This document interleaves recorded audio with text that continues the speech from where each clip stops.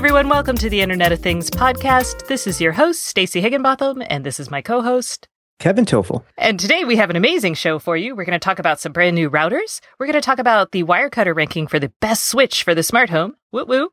Some medical miracles, thanks to the Internet of Things, and trouble at smart things. And our guest today is Matt Manley of Fjord, who's going to be talking to us about wearables and specifically designing smart jewelry, which you like, I was going to say. I was going to say, yeah, I'm a big proponent of. Do you still wear that, by the way? I do still wear the ringly. And the ringly, that's what it is, yes. You know what? I meant to mention this like 2 weeks ago in the show, but they now have a bracelet called the Aries bracelet that is very attractive. Mm-hmm. It's a thin gold band with a jewel in it, and the jewel is just like the ringly jewel. So it's got the Bluetooth in it, it's got the LEDs, and it connects to your smartphone and sends you notifications via the very attractive bracelet on your wrist. And interesting. I was really excited about it. I believe you can order it for $195 during the pre-order period. And yes, early supporters get 20% off.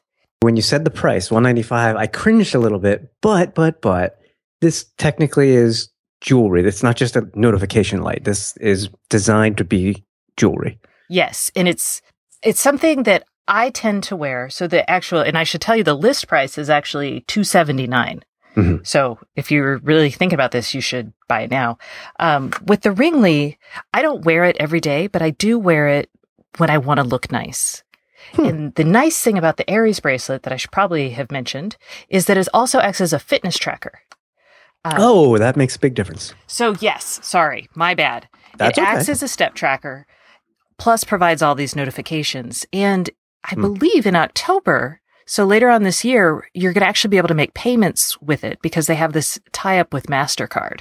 Oh, so this is like a feature-packed device for people like me who don't like to carry their smartphone maybe in their pockets or around with them all the time. Or who don't want to wear something that looks like technology. Right. This is pretty. It's very attractive. I would wear it in a heartbeat. What notifications are you getting right now on your ringly that you probably would get also with this? Just like, do you use it for emails or certain? Because the ringly is so much more personal, I use it more so anytime I get a text, a phone call, and I also use it for Uber notifications. So especially because if I'm waiting around and it's dark and weird outside, I don't want to be distracted by my smartphone. Mm-hmm. I want to look alert. So when the Uber arrives, my ring vibrates. And I tend to get Ubers leaving very loud places, like a bar or a place like that, and you can't hear the phone buzzing your ride's here. You could actually see that. That's nice. Well, you actually technically you feel it. It's haptic feedback. It vibrates a certain number of times. You could also see it because it glows. I think my Uber's set to turn the LED purple. But you program it yourself. So you can do Facebook notifications, you can do Twitter, you can do email. It's not like a massive amount or a stream of notifications. You're selecting which specific ones you want. Is it limited to certain numbers? Can you only do 3 different types of notifications, for example? So you have 5 different LED colors and you have 4 different levels of haptic feedback. It's 1 vibration, 2 vibrations, up to 4. So it's good combination. So you can make as many as you want. I think after a while you might be kind of wait, was that Hangouts? Was that Calendar? What just happened? The other final thing I'll say about this is they have a setting called your inner circle, or maybe it's the inner ring. That probably makes more sense. Mm-hmm. That you can actually turn off notifications except for certain people from your contacts list. So then if you're in a super important meeting, only distraction you're going to get from that thing is if your husband calls or if your daughter's school calls would be my examples. Mm-hmm. I love it. I think it's really applicable. I don't wear it every day. It is expensive. It's probably one of those, it's an add-on. I like the way it looks like actual jewelry. And I do think the future of wearables is probably really cheap electronics stuck into everything you own. Yeah, I would agree. And we'll talk about that actually with the guest. We talk about kind of different models for building that sort of thing.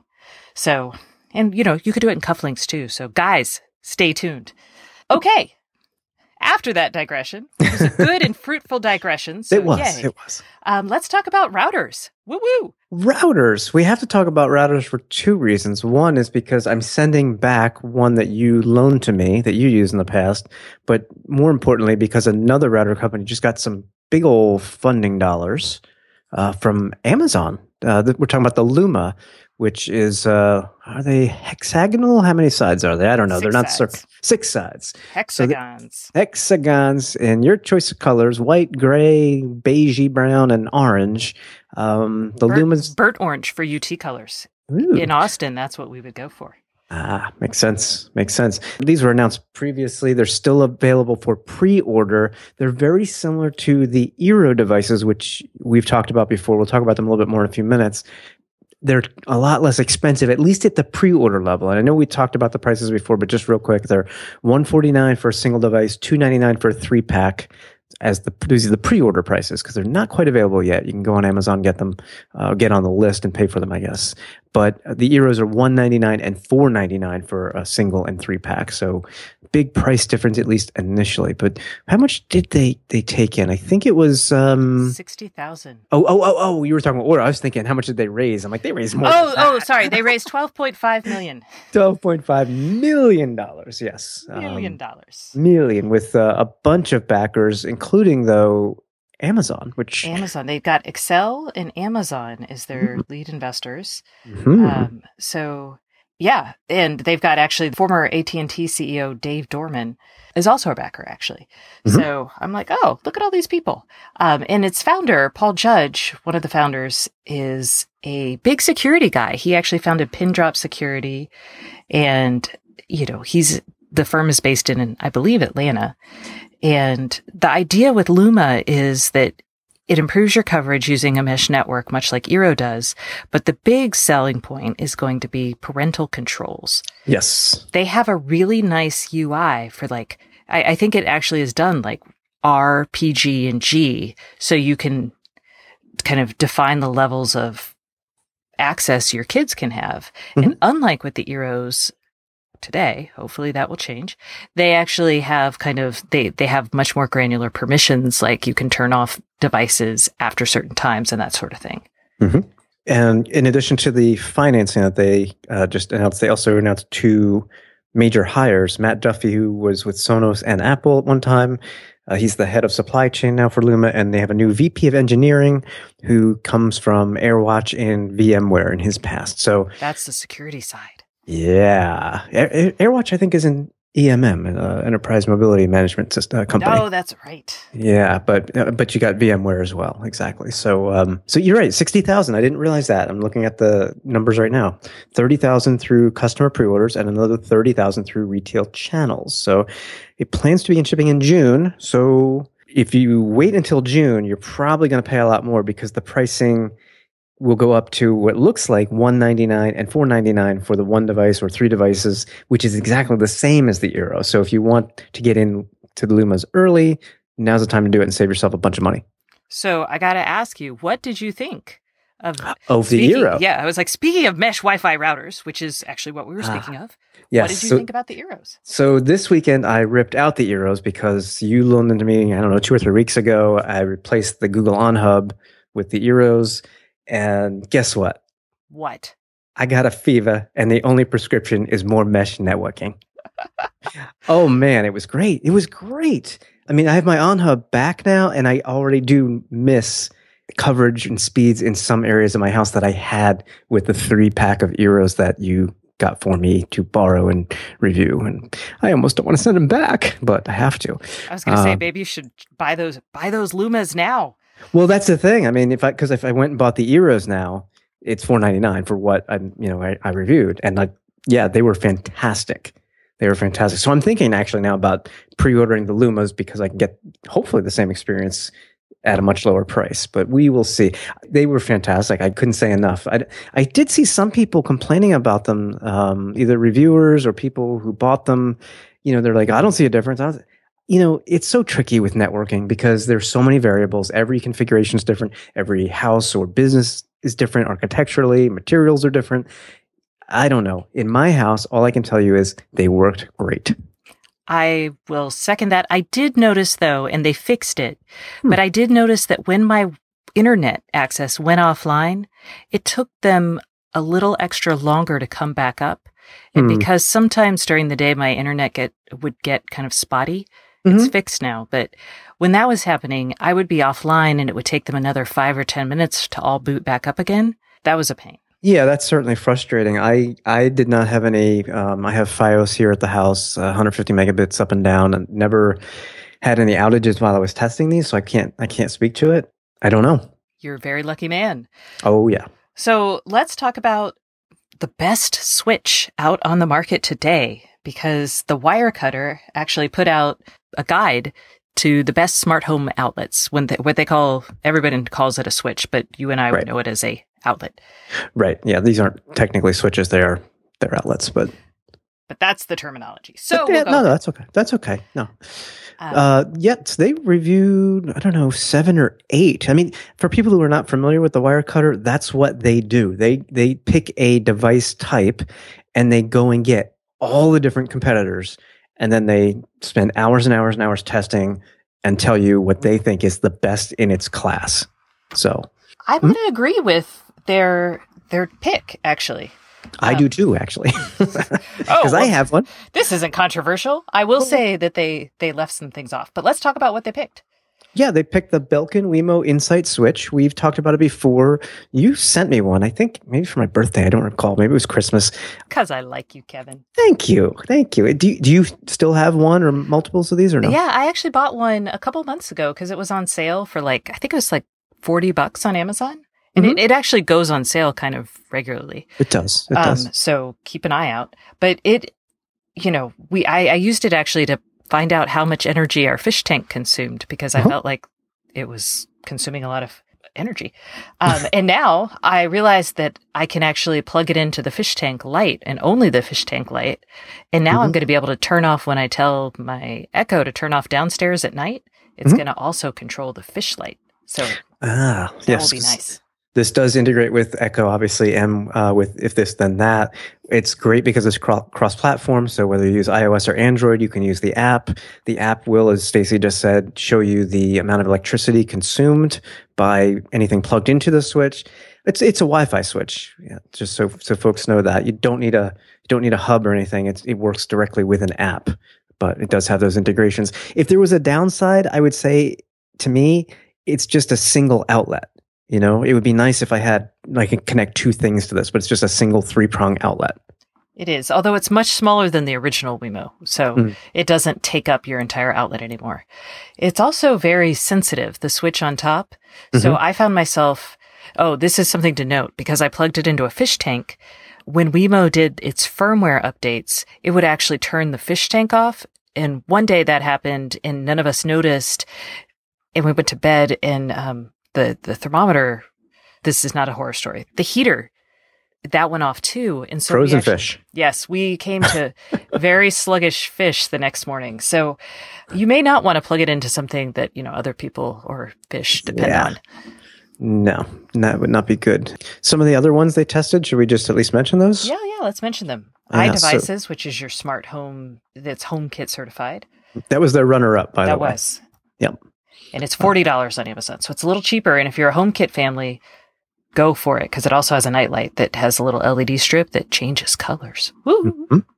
Some of the other ones, the competition that they tested, but they didn't add to their best pick or runner-up, was the ConnectSense Smart Outlet. I've not heard of that one. They say it's the most expensive switch they tested, so I don't know how much it costs. So ConnectSense is a Internet of Things division of a larger company.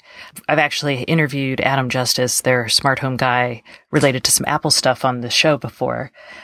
People who care about Wi-Fi should know about them, because they make a lot of Wi-Fi connected sensors, like water sensors and some other things. And it's nice because they're Wi-Fi. They're not like Zigbee or Z-Wave, so you don't need a hub. The con to them is they are super expensive. But, if you want to go all Wi-Fi, these are the guys you should look up. Gotcha. Yeah, I'm looking. These are $80 for the switch on Amazon right now. Yeah. But it's a 2-outlet switch. I will say that. And it does have Home Connect certification. So. So who else did they look at? The iHome ISP5. They say it was the only HomeKit compatible device they tested that has an Android app. So obviously you can't use the HomeKit bit, but at least, if you have an Android device, but if you do have Android, you can still use this, which is nice. So that's good. But they had problems with it and HomeKit.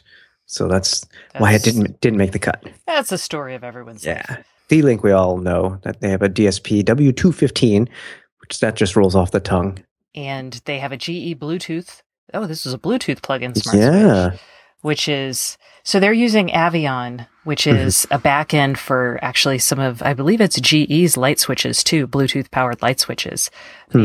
And it's a Bluetooth mesh, but I haven't been thrilled with the performance of any of the Bluetooth mesh devices that I've tried so far. So it becomes a challenge if you, A, don't have enough of them in your home to create an actual mesh, and B, if you get too far away from it from your phone, you can't actually control it. So depending on the size of your house or what you want to control, it becomes kind of like, oh, the suck. Not good. Not good. And then rounding out the list was the Edimax SP2101W. Man, who comes up with these names? Engineers. I suppose, yes. They said that they knocked it down to the bottom of the list because it was the only one they tested that doesn't offer any sort of smart home integration. Okay. What I don't see, though, is like their Aeon Tech makes some switches that actually tie into the SmartThings platform. So they didn't try any of those. And maybe it's because they only work with SmartThings, although they're Zigbee switches. So I'm like, nah, not really. Lowe's actually has some smart switches that are, I probably know why, because they're not Wi-Fi or Bluetooth. These were all hub-based switches. So they're all Zigbee. Makes sense. Yep. But Zuli, and I don't know if you remember, but I'm super keen on Zuli, and they are the smart outlets that have the presence monitoring in them. And it's, which I like. Yeah. I thought they were fun. They've actually, since we last talked about them, integrated with Philips Hue. So now, like, your Hue bulbs can come on when you enter the room, which is kind of nice. It's not just anything plugged into the outlet. So that feels like something they should probably add to the list because it's a very different feature set, but really cool. I'm betting you could reach out to them and make that happen. I think I probably could. Yeah. So, okay. And that's kind of the smart switch you should buy if you're into it. Moving right along, we've got news from, I don't know, the medical world. So this is kind of a wacky story. It sounds, I think, cooler than it really was. But basically the story is a man went into a seizure and doctors actually used his Fitbit to see if they were able to give him some medicine to help bring down his heart rate. So you're like, wow. And all the headlines are like, this guy's fitness tracker may have just saved his life. That's from Gizmodo. That may be overstating it a little bit.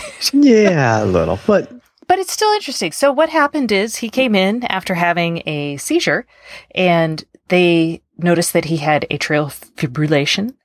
So a super fast heartbeat that, is irregular. And they have medicine they can give you to treat that if it's not a chronic issue.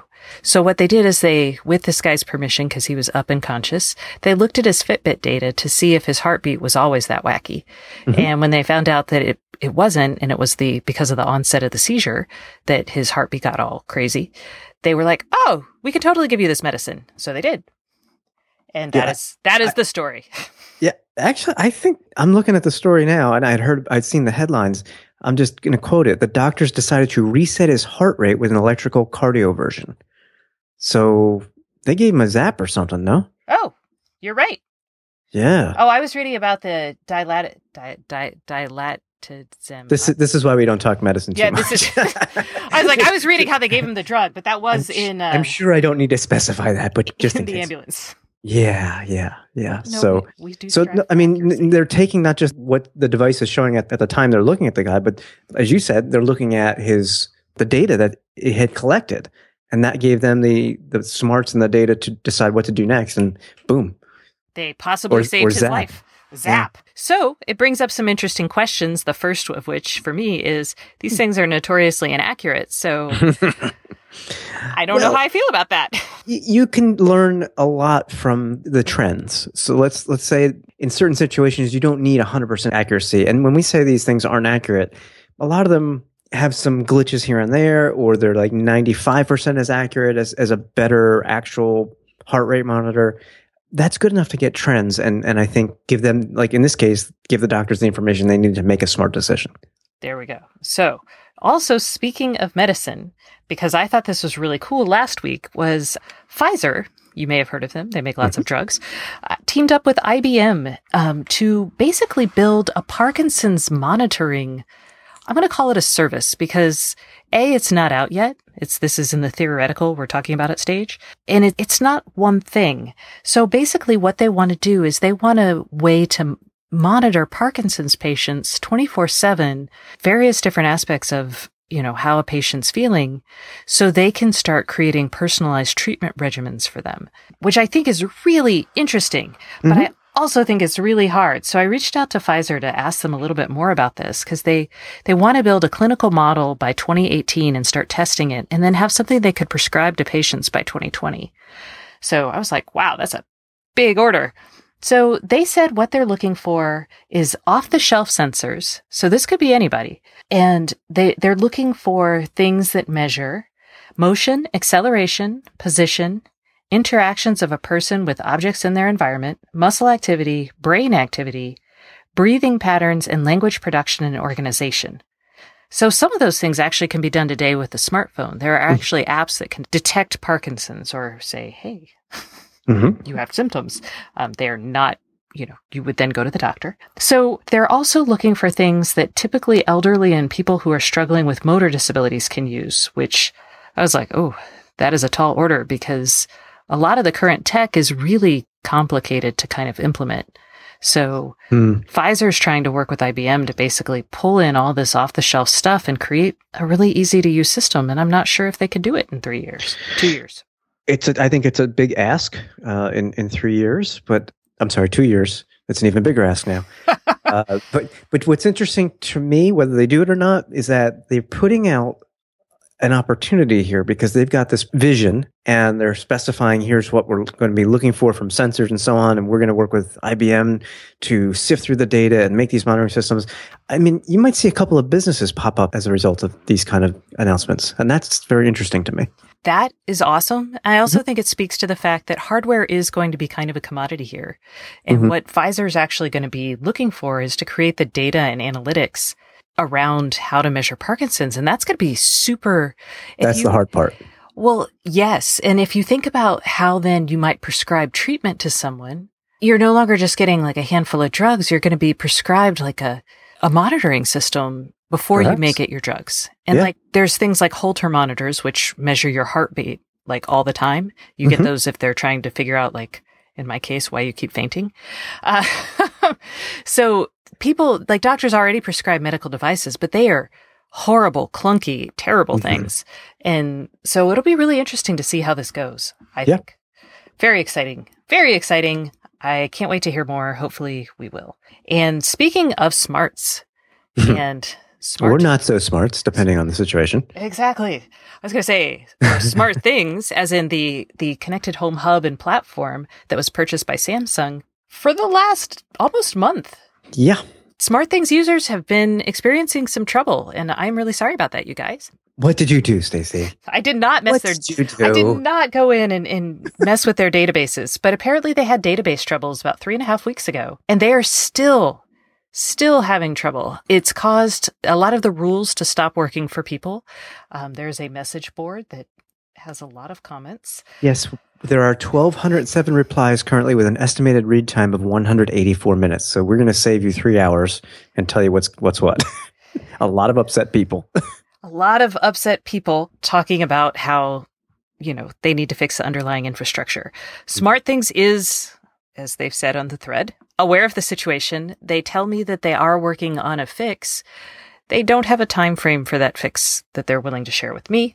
So I can't tell you anything more than if you have Smart Things and if you notice your rules not working or things going, some people have reported their alarms going off in haywire. If that's happening to you, you're not alone. And a fix is supposedly coming. It's interesting to me because just last week we did talk about Revolve and the back-end services getting shut down. So basically anybody who owns a Revolve, they have nothing, come May, was it 15th or 16th? And I know I had mentioned, as I have in the past, maybe, a local based system instead of a server side system, cloud based is the way to go. And sure enough, I mean, you can almost say the same thing again here, because what Samsung is saying is the degradation of the system is because of a high load on the database and messaging infrastructure. So, you're relying on the back end services. And it's interesting that it's a high load on the infrastructure because they know how many products they're selling. Therefore, they know how many people they are supporting with this and what the infrastructure needs to be able to do. But it's not doing it, at least not right now.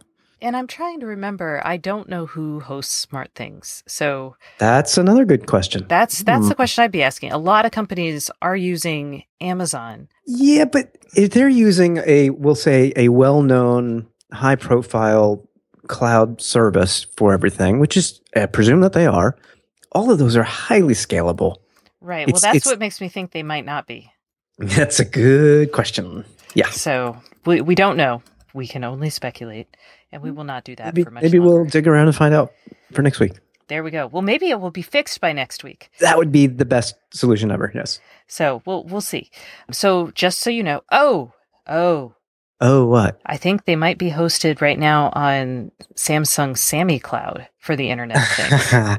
Sammy Cloud. Yes, I'm looking at a blog post from May of 2015. They debuted SmartThings Open Cloud, a software and data aggregation service powered by Sammy, which is Samsung's cloud for IoT. Mm-hmm. So, I'm biting my tongue. Biting my tongue. Yeah. So maybe that's what's happening. Because Sammy is actually still in beta. It's supposed to launch later this year for the rest of the world. Okay, then I'm not going to bite my tongue, and I'm going to say this: if they being Samsung Smart Home SmartThings are hosting this on a beta cloud service that they have, why would you run a production service on a beta cloud service? That is a big no-no to me. Yeah, we'll have to ask some questions about this because this blog post is not making me feel like. Great. It's not giving you a warm Sammy? It's not giving me a warm Sammy. All right. So that's it. Stay tuned for our guest, Matt Manley of Fjord, who's going to be talking about smart jewelry, and hopefully come back next week and we'll know a little bit more about what's happening at SmartThings. Hi, this is Stacy breaking into the IoT podcast to tell you two things. The first is that I've launched a weekly newsletter devoted to the Internet of Things that you can sign up for at stacyoniot.com. The second is that we're now accepting ads on the IoT podcast. We have packages for big companies and for startups. So if you're interested, email andrew@iotpodcast.com. Thanks for listening.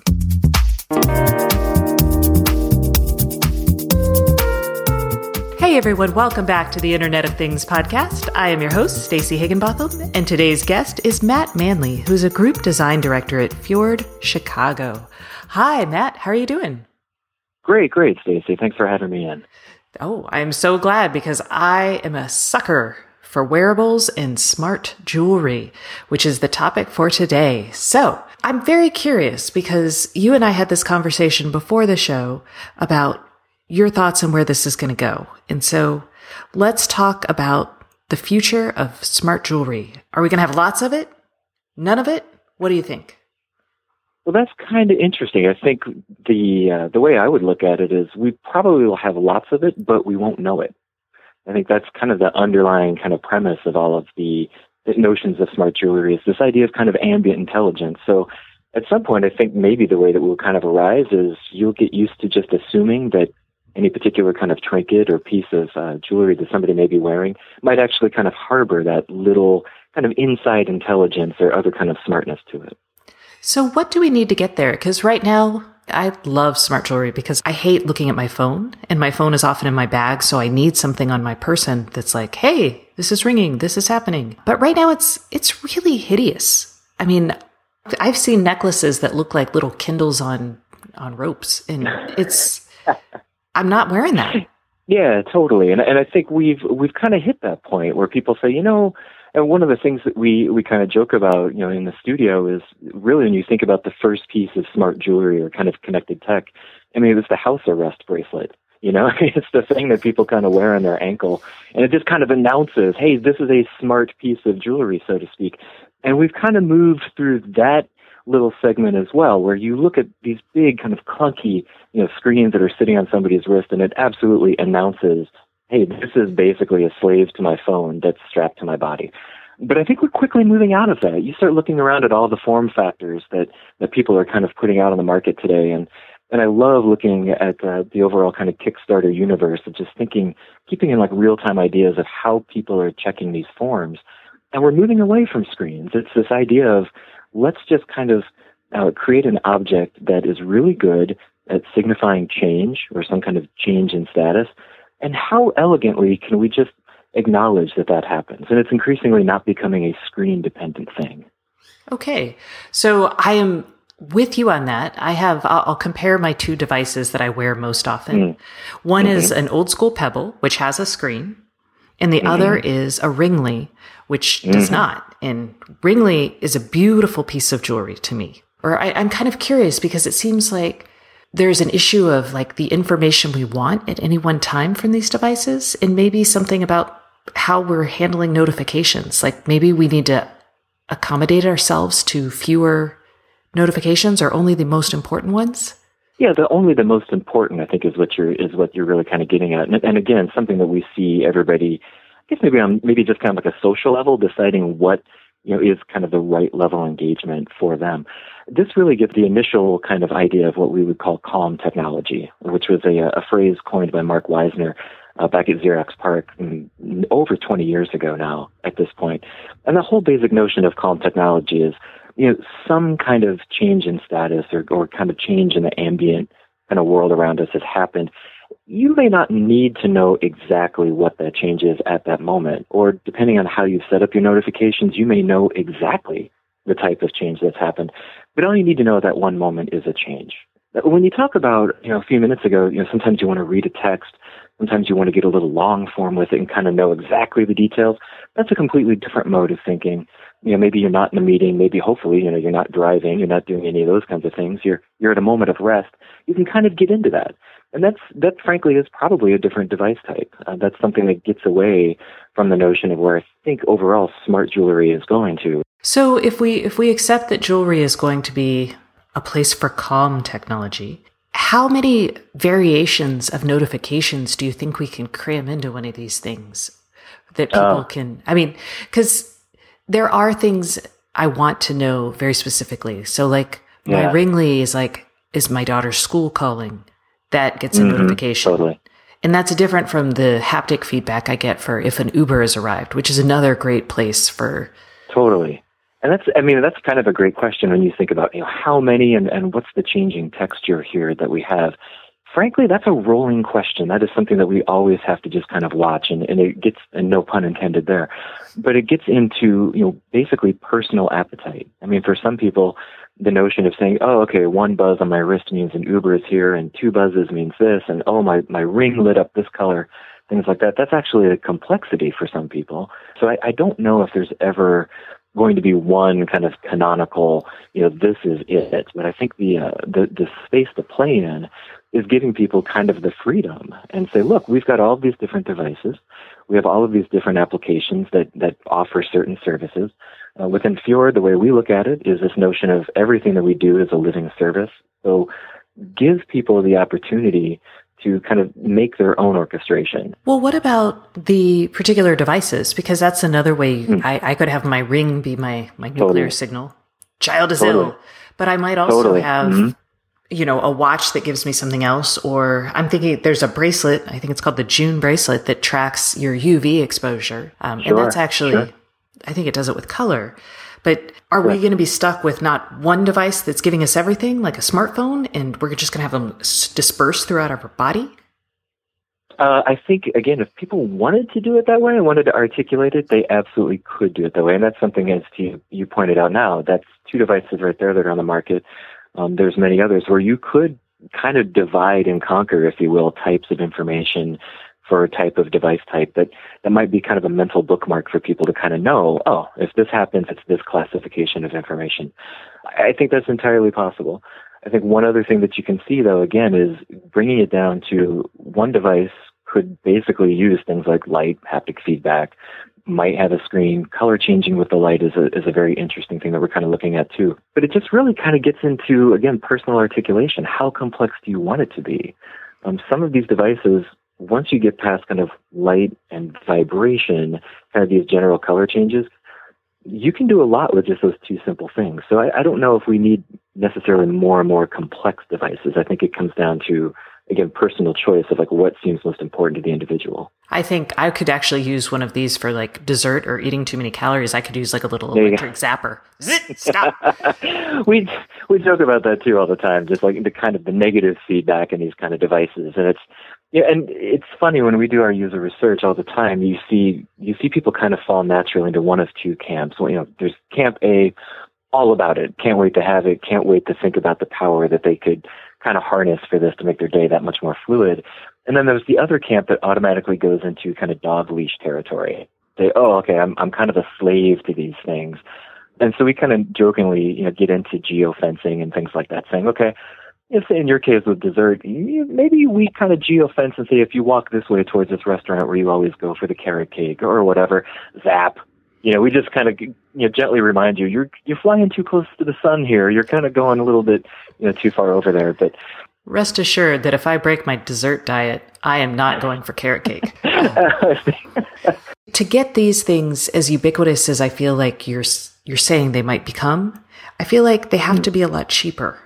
Are we going to get there? I don't see a reason why it wouldn't follow the basic premises that Moore's Law puts out. It's increased power, cheaper price.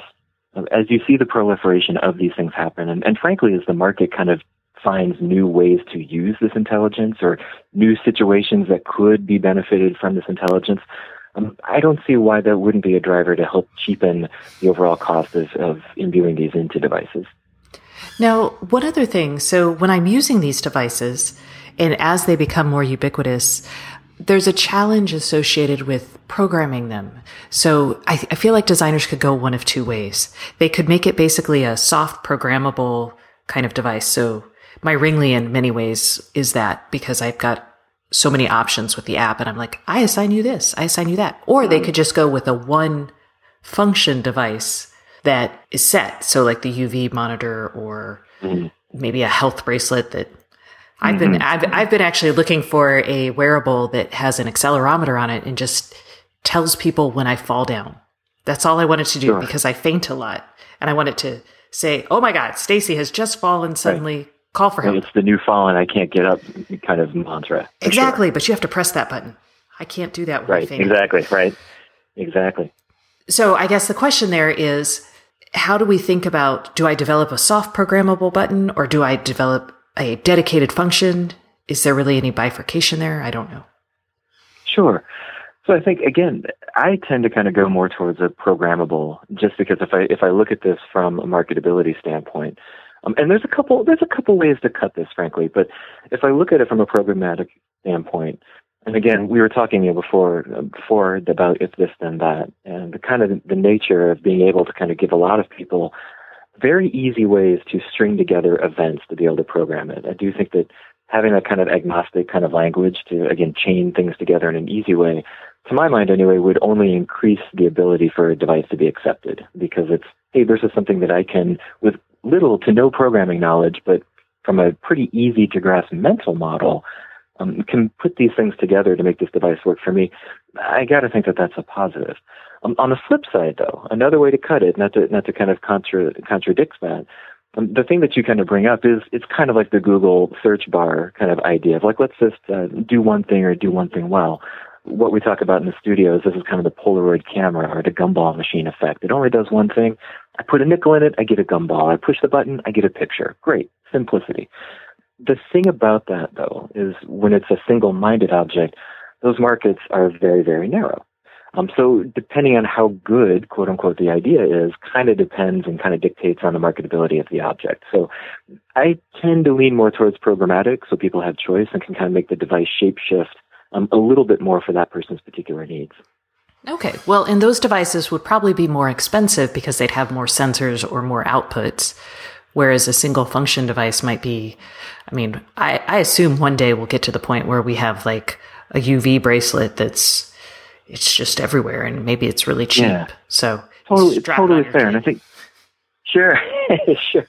So I think it's totally fair, especially in the near term. And I think, again, that follows the same general kind of premise of Right now that multi-sensor device may be more expensive.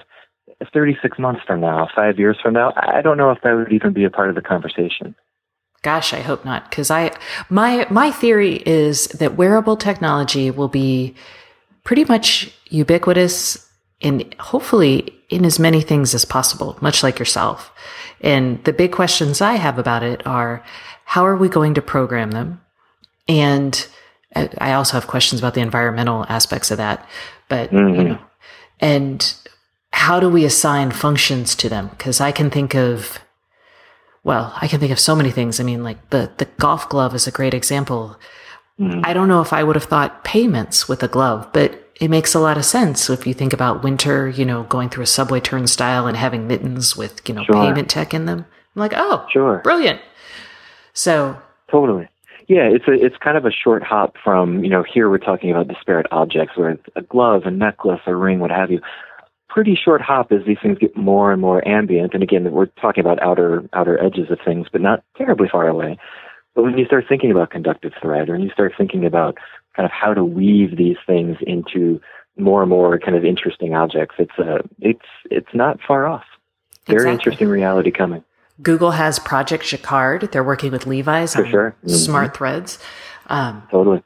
I actually, at South by Southwest, saw a backpack that was made by a company that does costumes for Rihanna and Lady Gaga, that when you're listening to music, the back of the backpack has like this little light show happening into the beat of the music, which I was like, that's kind of fun. Everybody behind you loves you when you right. Bring it to the movie theater. No. Right, exactly. It was very pretty. So I enjoyed it, but I was like, man, that's going to cost a lot. And I can't really see a lot of utility there. So I'm too functional. Well, it's interesting when you start thinking about, payment kind of being inwoven. Thinking about your glove a moment ago.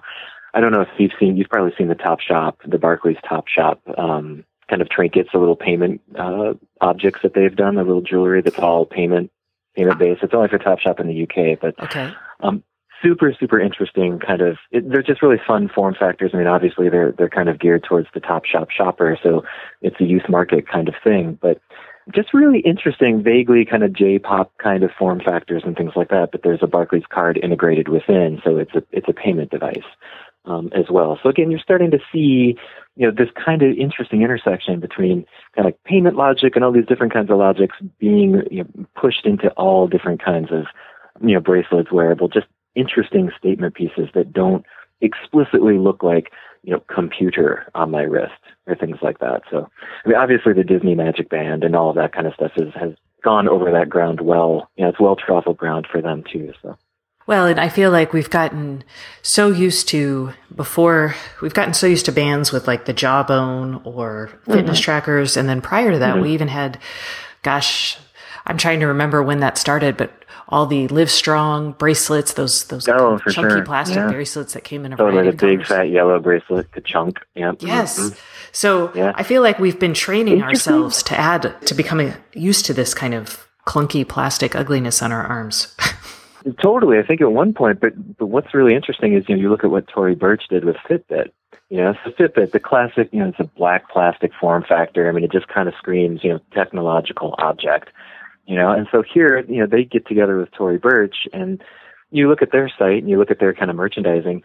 It's the Tory Burch times Fitbit kind of thing, and their jewelry sleeves, their sleeves to slide the Fitbit within to hide it, and some of these are upwards of $200. And you kind of look at them and go, when I first heard about them, I was like, oh, that's kind of interesting. It's, an interesting thing of logic and fashion. And you kind of look at it and go, oh, it's basically a container to hide the Fitbit within, so people don't advertise, that big chunky piece of plastic or kind of like tech objects. So I kind of look at that again as another read from the culture that, some people might want to display the fact that it's a smart object, what have you. But once the kind of the moment of this as status kind of disappears, or maybe there's other statuses that are more important to me than showing that I've got a technological object strapped to me, then you see these other companies coming in. I mean, I think that's something to be very kind of conscious of when a Tory Burch as a brand kind of moves into that space.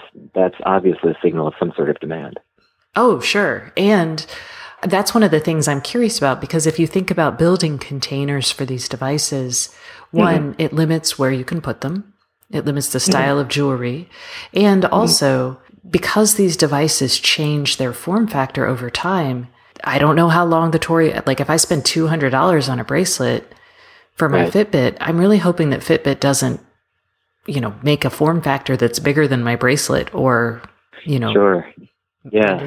They're pretty, totally. And I think that's always going to be a caution. And I mean, this is a very liquid market in general. I mean, fashion in general is a pretty liquid market. So I think you're right to kind of have some kind of caution about changing forms. And, we're kind of getting into the idea of, tech and standards. Oh, that's never a problem. You know what I mean? So, you know what I mean? So I think you're very right to kind of bring that up. And I do remember looking on the Tory Burch site at one point. I mean, they're very explicit about which models to, put the Fitbit in and things like that. So they don't necessarily hide the fact that there perhaps might be some form factors from the Fitbit line that aren't going to work with these sleeves. But you're right. I think that's something to kind of be cognizant of. And who knows, maybe the bracelet is attractive enough to just work on its own, even if it doesn't have anything hiding within.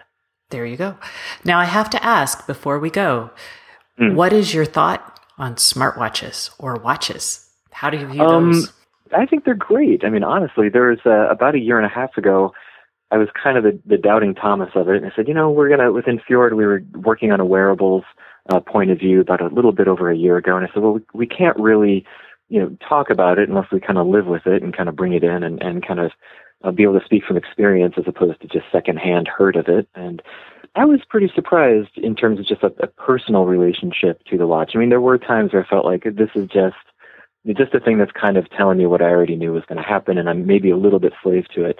But there were certain situations, particularly with driving and driving directions, which really kind of helped me. But in general, though, when I kind of look at the watch and you see again, the nature of the form factor of the watch is kind of disappearing away from that idea of tech object and getting back to more what we think of as the classic, quote unquote, representation of a watch. So if you look at something like Tag Heuer and their connected watch, and look at their faces and some of these luxury watches that are coming out, they still kind of hide their smartness a little bit. And so I think as a piece of jewelry and as a way to kind of convey information and status, I think it's a great kind of middle of the line piece. It can be as simple as you want just for notification, or it to some point can give you a little bit more of information as far as notifications and things like that, if you need to. So I think it's maybe just another way of looking at a piece of jewelry or another object that can be assumed to be smart. I think it's totally fine.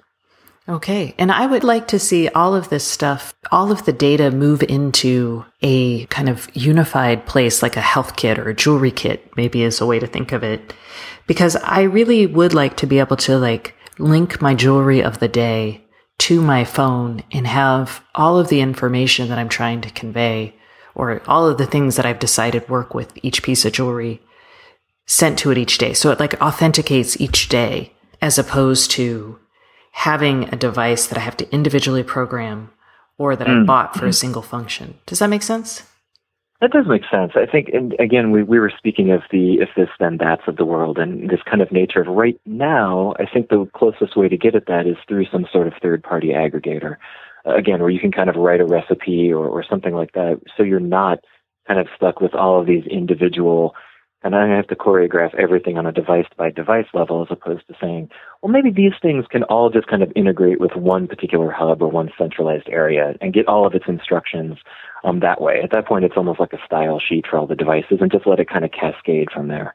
Got it. So I spend 10 minutes on IFT as opposed to spending every morning opening up a different app and being like, okay, these are the 5 notifications I want. Totally. Because, I mean, it just seems to be kind of a drag if the whole nature and the whole kind of idea underneath all of this, ostensibly is the idea of ambient intelligence. Okay, great. If I have to spend, the first part of my day kind of training these things and telling it what to do and everything on a case-by-case basis, there's not much that's ambient or intelligent about that. So hopefully the idea is that these things can also learn a little bit and be a little bit more anticipatory once you set the basic patterns up. Awesome. Well, I eagerly await my earrings that can give me directions right, left, just by vibrating. There you go. We've actually done a couple prototypes within Fjord exactly like that. That's, it's haptic-based navigation using different devices, just like earrings and things like that. Some really interesting kind of projects we've been putting together.